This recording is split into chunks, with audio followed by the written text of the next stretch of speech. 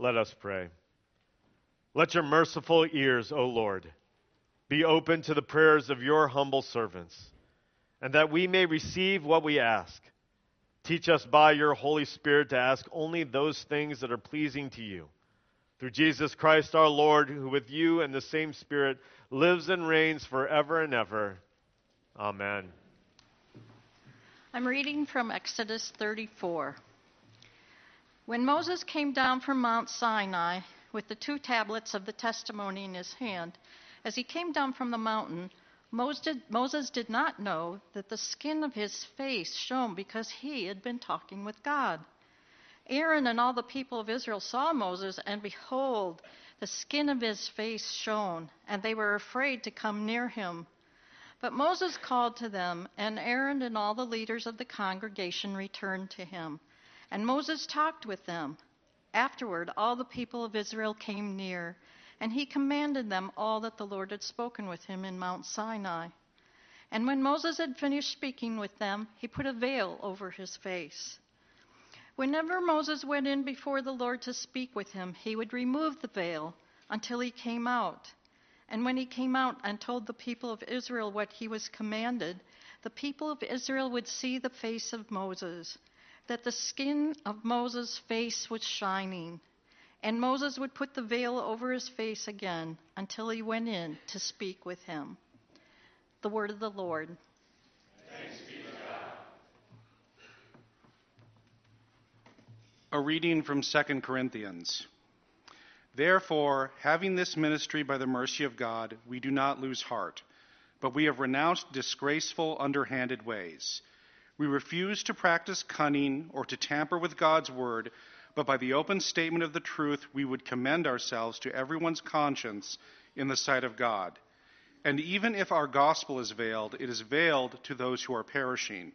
In their case, the God of this world has blinded the minds of the unbelievers to keep them from seeing the light of the gospel of the glory of Christ, who is the image of God. For what we proclaim is not ourselves, but Jesus Christ as Lord, with ourselves as your servants for Jesus' sake. For God, who said, "Let light shine out of darkness," has shone in our hearts to give the light of the knowledge of the glory of God in the face of Jesus Christ. The word of the Lord. This is the gospel of our Lord Jesus Christ, according to Matthew. Glory to you, Lord Christ. And after 6 days, Jesus took Peter and James and John, his brother, and led them up high on the mountain by themselves. And he was transfigured before them, and his face shone like the sun, and his clothes became white as light. And behold, there appeared to them Moses and Elijah talking with him. And Peter said to Jesus, "Lord, it is good that we are here. If you wish, we will make 3 tents here, one for you, and one for Moses, and one for Elijah." And he was still speaking when, behold, a bright cloud overshadowed them, and a voice from the cloud said, "This is my beloved Son, with whom I am well pleased. Listen to him." And then when the disciples heard this, they fell on their faces and were terrified. But Jesus came and touched them, saying, "Arise, have no fear."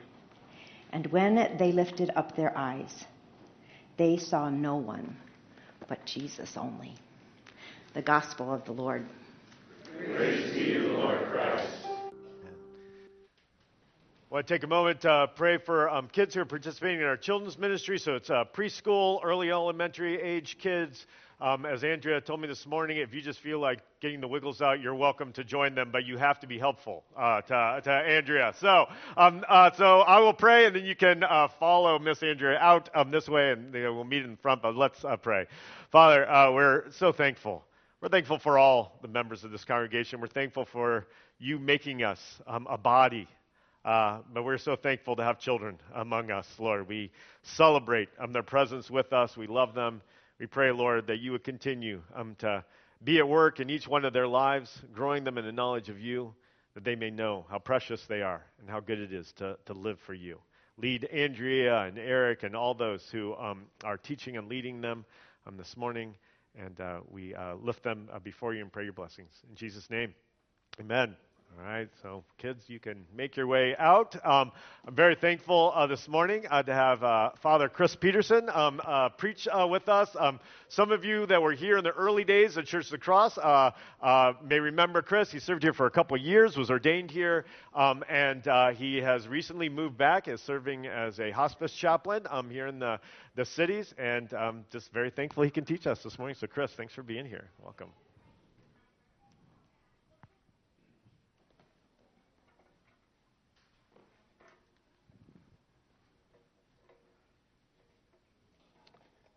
One of my favorite memories of Church of the Cross from when I was here was the Sunday that Christian was up here preaching, and he was involved and engaged in preaching like Christian does, right?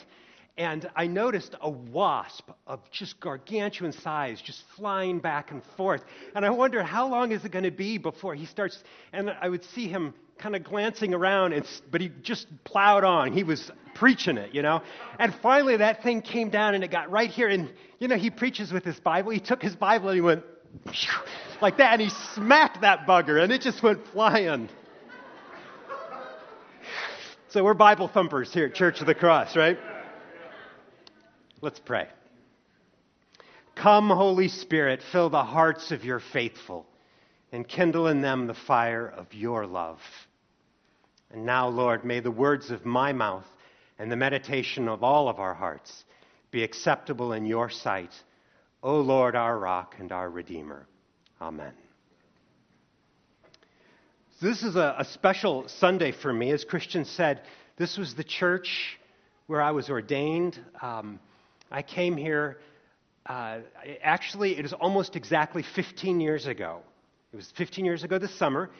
And ironically, when I sat down and I looked at the passage for this morning, and I saw that it was a reference in 2 Corinthians. It ends in a reference to the Transfiguration. I had to laugh because the first Sunday I preached here was Transfiguration Sunday. And so God has this way of bringing us full circle, doesn't he? Which is good, because I think where God meets us is where we want to always be.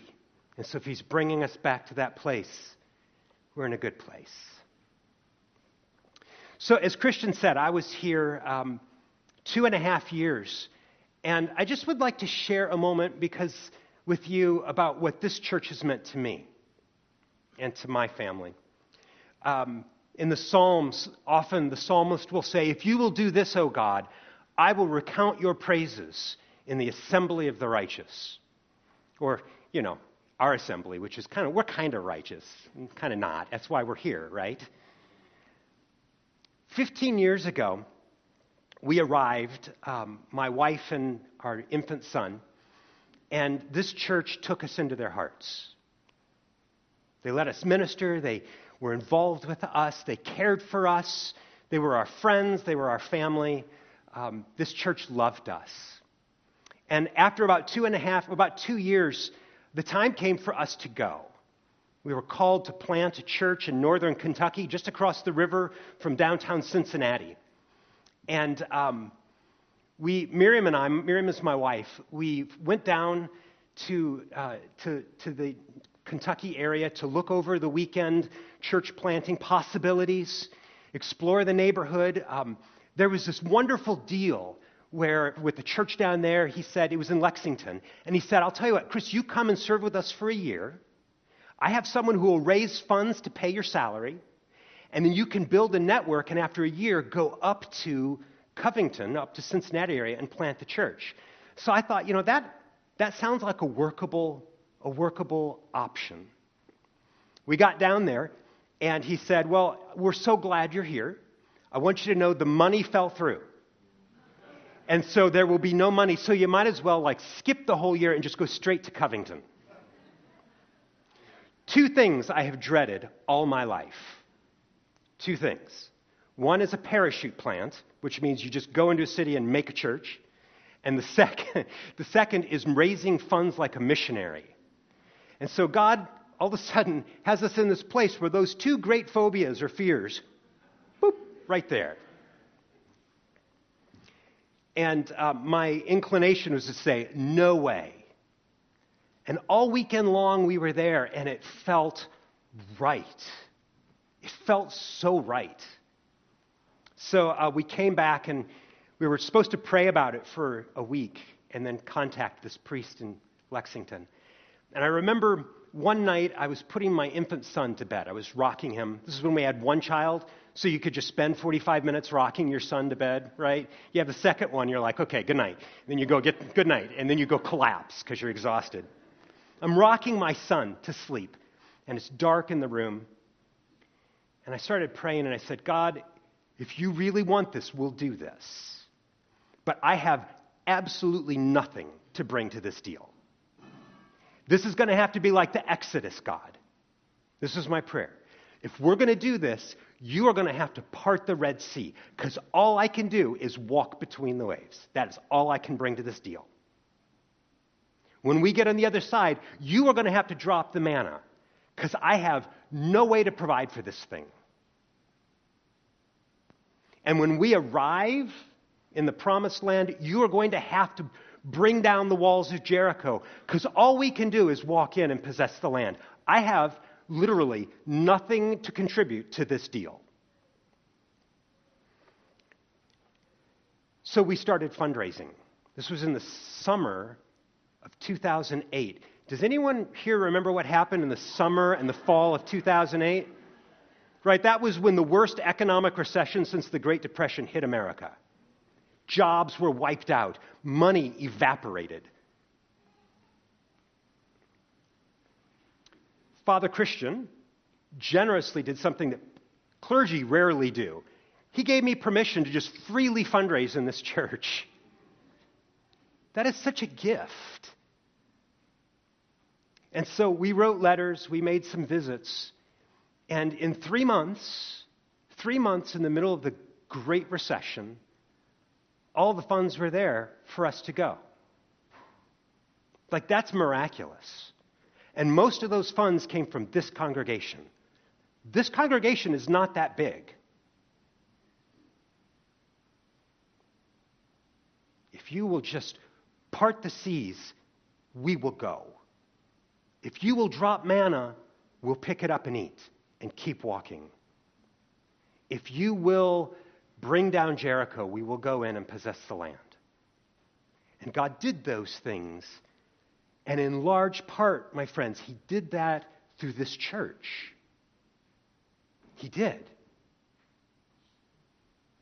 Miriam and I were very cognizant of that. Dependence upon God through his people. One of our first members came. I came back for a weekend, and I was preaching, and I talked about what we were doing. Someone in this congregation said, "Oh, I have a cousin in Cincinnati." They called them, and before I got home that afternoon, I had a phone call from a new member of the church. I mean, it's actually a very humbling thing. And now, after 12 years, I've come back, and you've done it again, and again, and now again. You're planting churches. So I know for Church of the Cross, it's just kind of what you do. Right? Like, yeah, we're Church of the Cross. We plant churches. Right? I want you to know, my church, the church I planted, and not my church, it was God's church, St. Barnabas. It was very small, never got very big, tiny little church. And yet through the years, I want you to know, there were dozens of baptisms. There were converts. There were people who had been raised in the faith who weren't sure what to think of this Jesus now. And is this really legitimate? And is this the best thing for my life? And those people came back to faith. There were marriages that were forged in that church. There were people whose marriages suddenly ended who were cared for in that church. There were people who were on their way to prison who met grace in that church. There were people who were abandoned by their church who found a place of refuge and home and love in that church. And I'm not saying that to say, look what I did. Because all I did was walk through the waters. God parted the Red Sea. He dropped the manna. He brought down walls through you. And so now you're on your, if I can claim to be your first church plant, I would like that honor. If I can claim that, I want you to know, let's see, we've got Church, or St. Barnabas, Church of the Redeemer, Church of, you got all these R's. Church, Restoration, Church of the Resurrection. You're on your fourth? Resurrection Anglican. Oh, I don't know.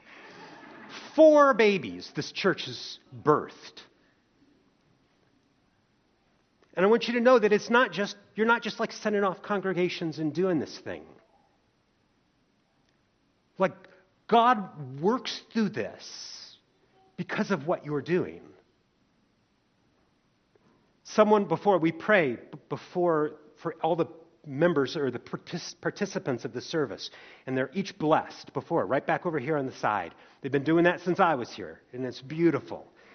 And one of the people who's serving you today prayed, oh God, may we see your face today. May the people who come see your face. And I want you to understand and let it sink down into your hearts that what you do helps people to see the face of God, which brings us to the Transfiguration. Right? It brings us to the moment where Jesus goes up on the mountain, and everything that happened in Moses' life is encapsulated, rounded up, and Jesus brings it up on the Mount of Transfiguration, and he makes it new and whole. And the cloud descends upon him, and the glory of God radiates from his incarnate face. And the glory of God is seen in the face of Christ. Oh God, may we see your face. So it is kind of a weird passage, though, isn't it? I mean, Jesus glows. It's kind of, am I the only one that thinks that's weird? It goes back to Moses, this passage in Exodus. And in this passage, it comes, and everything's about context in Exodus. In this passage, God has just led the people through their Exodus. They've come through the Red Sea.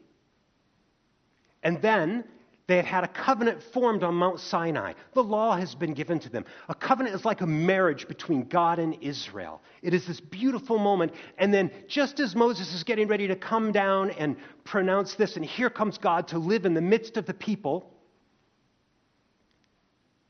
decide to worship a golden calf. It is one of the worst moments in all of Scripture, right?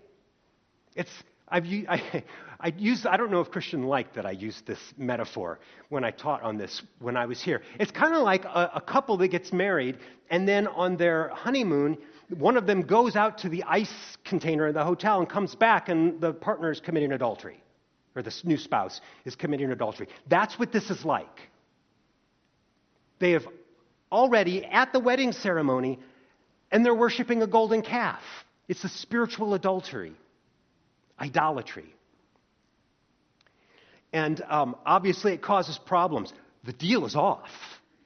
God tells Moses, if I come near them, I'll consume them. So I'll send you to the promised land. We'll get you there, but I'm going to stay arm's length because the line has been crossed. And Moses prays for them and intercedes, and God decides to forgive them.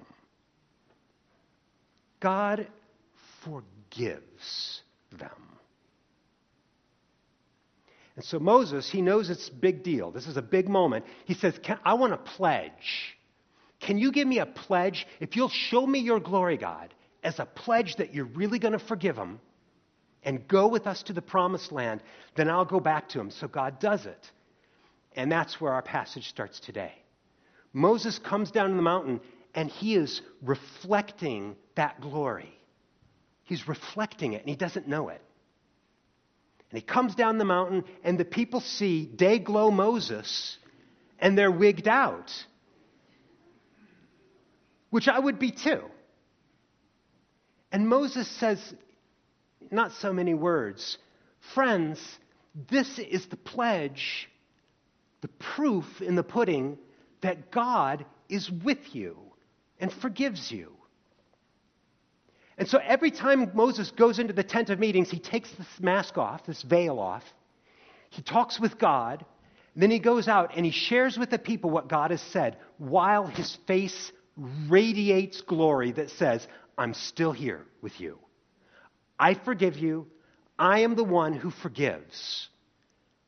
I forgive. That's what the glory of God says. I'm the one who keeps coming back. I am the one who keeps forgiving. Have you thought about how much glory appears in the Old Testament and the New Testament? At the end of Exodus, the glory and the cloud fills the tabernacle.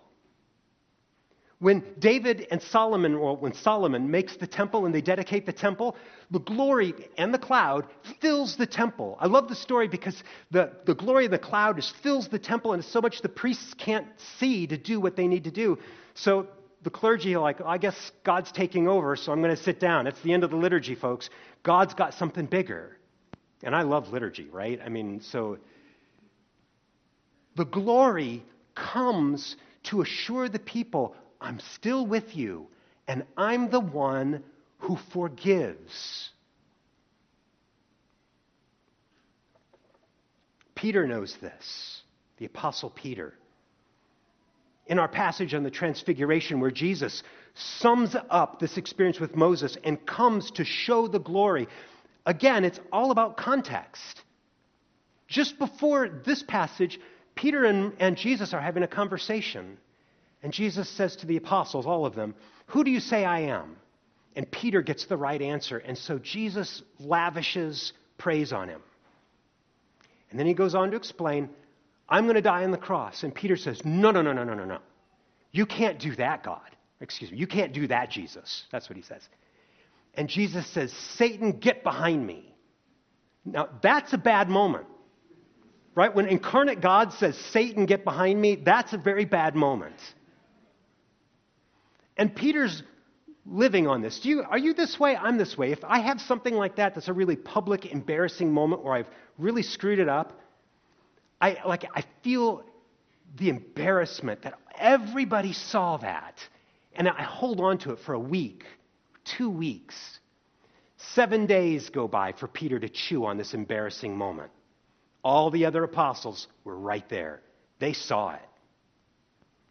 And then Jesus takes Peter, James, and John up on the mountain, and the cloud descends, and the glory of God radiates from Jesus' face and says to Peter, along with all of us, I'm the one who still comes to you. I'm the one who always forgives. And here's the pledge, Peter.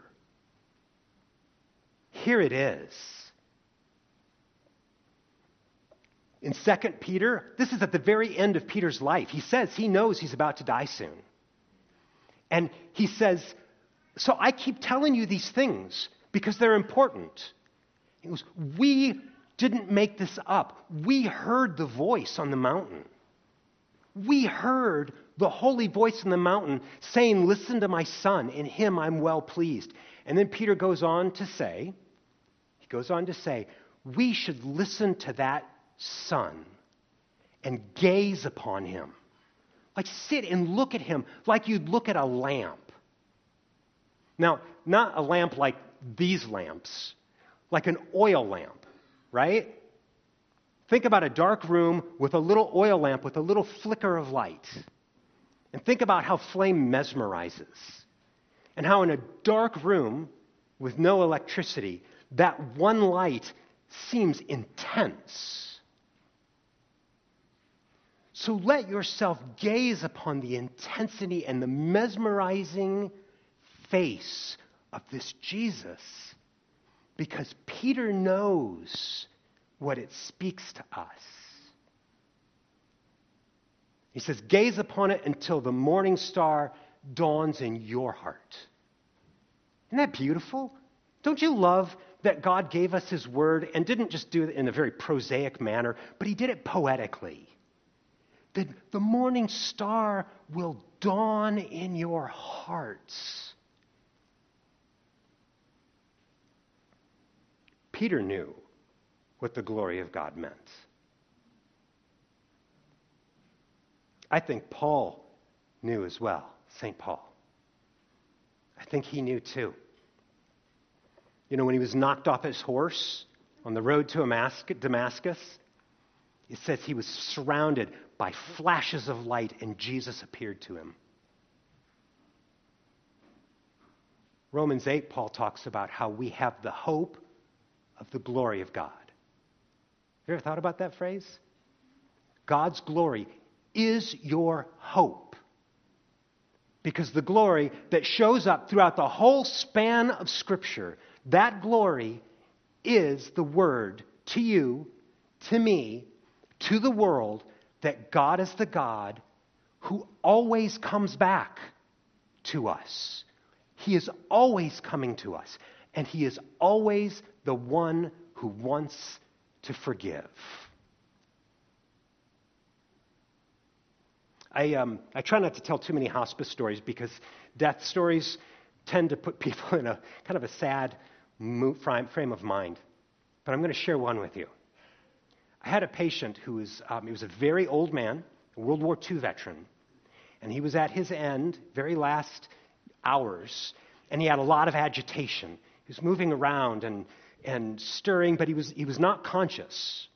And the family called me and asked me to go with him. And I said, is there anything, do you think, that could be something spiritual that could be way down, bothering him on a subconscious level? And they said, you know, he never talked much about the war. But towards the end, he did tell us once that something happened dealing with prisoners of war that he didn't feel good about. So I don't know what horror this man saw. Maybe what horror this man participated in. But I know what the face of Christ says to him. So I went in and I sat next to his bed. And I don't remember his name actually anymore. I'll use the name Bob. I sat down and I said, Bob, your family told me that something happened during the war with prisoners of war. And I just want you to know that God will always forgive. And this man calmed down. He stopped fidgeting and stopped being agitated. He could not hear with his ears, but on some level of his heart, God was speaking to him, and he heard and responded. And a couple hours later, he went to see, I believe, the glory of God in the face of Christ. Isn't that beautiful? God is always coming to us, speaking the truth in love, and reminding us of who he is. Who he is. Just one last bit. Later on in this book, in 1 Corinthians, 2 Corinthians. Because this is what Paul is saying. He's saying our ministry is to carry this glory to the church. That is the ministry we have, to come to you and to tell you this is who God is. Later on, it's chapter 8, verse 23. He's talking about another messenger in the church, another servant in the church. And he says, just parenthetically, he talks about this guy is a person who is a messenger to the church, and this is how he describes the church. This is how he describes you. He says, the churches are the glory of God. Which brings us, again, full circle. That is why you plant churches, Church of the Cross. That is why you do what you do. That is why you lead music. That is why you serve communion. That is why you go into prayer corners and pray for people. That is why you get up, walk forward, and commune on the body and blood of Christ. That is why you come, you give, you serve, you love. You seek forgiveness from each other when you sin against each other. You do all these things because in doing these things and living and being a church, you are the face of Christ, which is the glory of God, which tells the whole world in Covington, in St. Paul, in South Minneapolis, and now in Plymouth? Crystal. And now in Crystal, And now in Crystal, you are telling the world this is who God is. And he comes to you. So, Church of the Cross, I stand here almost 15 years to the day after the first time I stood here. And I want to tell you thank you. Thank you on behalf of Miriam and me. Thank you on behalf of all the churches that have been planted. Thank you for being the glory of God in the face of Christ. In the name of the Father, and the Son, and the Holy Spirit. Amen.